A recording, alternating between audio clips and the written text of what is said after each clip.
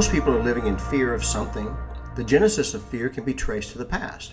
Perhaps we've experienced the loss of a loved one and we're afraid of losing again. Fear remains silent because we don't want to be seen as fearful. Facing our fears frees us from the hold the past has on us, allowing us to experience more from life.